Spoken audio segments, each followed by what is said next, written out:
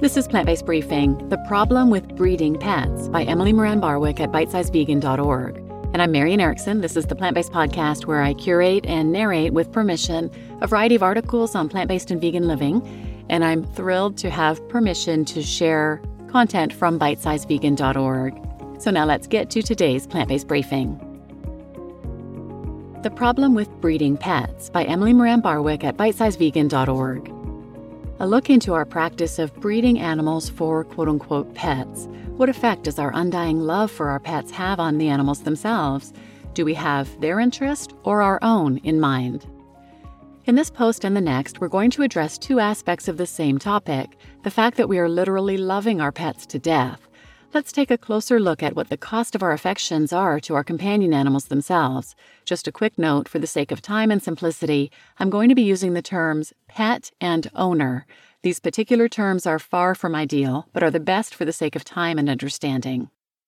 Let's start with the words of Gary Yourofsky, who says, "We love these animals to death, and I say to death for a reason. We love them so much that we breed them, and we breed more of them, and we keep breeding them until we end up murdering 5 to 10 million unloved, unwanted, homeless dogs and cats annually." Due to prolific production to meet public demand, the most coveted dogs tend to have the most genetic disorders. A closed registry that allows no new blood into the mix exacerbates the problems. In many American Kennel Club breeds, the founding gene pool was less than 50 dogs, and in some breeds it's less than 20. In the words of Dogs Today columnist Patrick Burns, "We did not create the dogs we love in a closed registry system. We have only ruined them there." Cambridge University professor Sir Patrick Bateson states, "To the outsider it seems incomprehensible that anyone should admire, let alone acquire, an animal that has difficulty in breathing or walking. Yet people are passionate about owning and breeding animals which they know and love, even though the animals manifestly exhibit serious health and welfare problems." It's a trend that even prompted Consumer Reports to issue a warning in 2003 telling readers that the demand for ever more perfect, purebred dogs has concentrated bad recessive genes and turned many pets into medical nightmares. Even many pet stores that offer AKC registration or proof of purebred standards with their puppies are receiving these dogs from puppy mills where there's no regulation of breeding practices. Puppy mills are low-budget commercial enterprises, often backyard operations that expose animals to filthy, overcrowded conditions with no veterinary care or socialization. While we have dog breeders and cat breeders making selective breeds and people consistently flocking to pet stores, an estimated 25 million animals become homeless every year. And as many as 27% of these are purebred dogs. Of these 25 million homeless animals, on an average, 9 million die in the streets from disease, starvation, exposure, injury, or some other hazardous street life. 16 million die in pounds or shelters that have no room for them and are forced to kill them. Almost 50% of the animals brought to shelters are turned in by their caretakers. Some shelters with budget constraints are forced to use gas chambers and can take as long as 20 minutes to die. It is by far less merciful, more traumatic, and painful. But the procedure is less expensive. Some pet owners don't want to spay or neuter their pets, maybe because they want to breed them and sell the puppies. There's also the case of male owners that refuse to get their animals neutered because they see the process as a demasculization of themselves.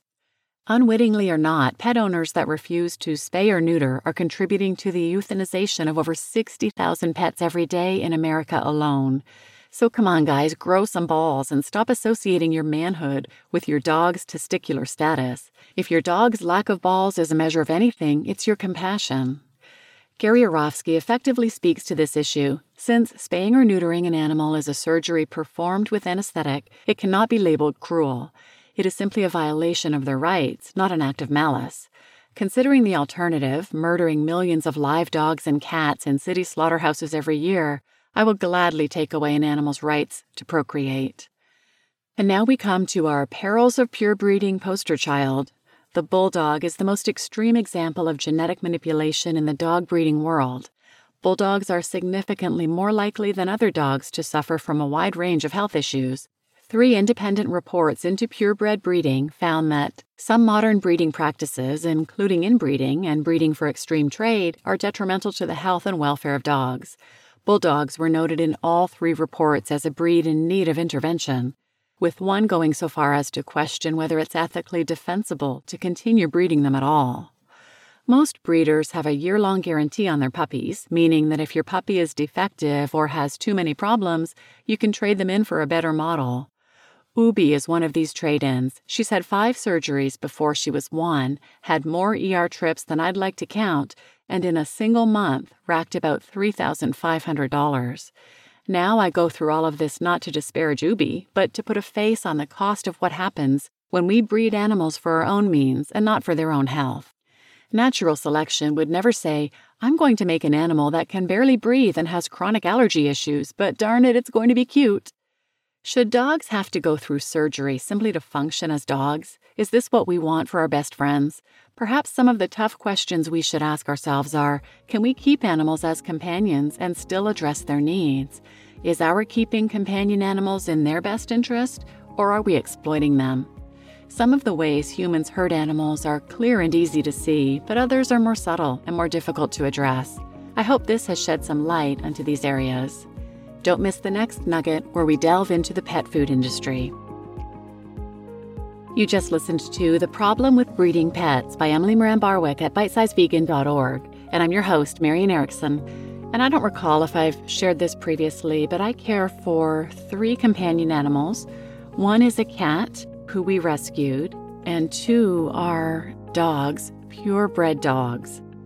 Before I knew better, 8 years ago, I researched and purchased 2 purebred dogs.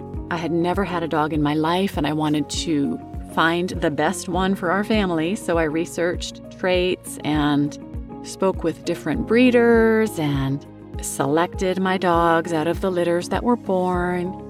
They're mini Australian Shepherds. And it kills me to say this too, but they have docked tails. Their tails were cut off. I can't believe how I didn't know anything then, but it just helps me remember that most people don't think about this stuff or they don't want to. I actually had seen Adopt, Don't Shop bumper stickers and whatnot, and I reached out to a friend who had just adopted a dog and asked her opinion on buying from breeders or adopting, and I got the answer I wanted and I stopped looking there. She said something like, yes, it's better to adopt from a shelter because those dogs need homes, but the dogs that are born to breeders need homes too.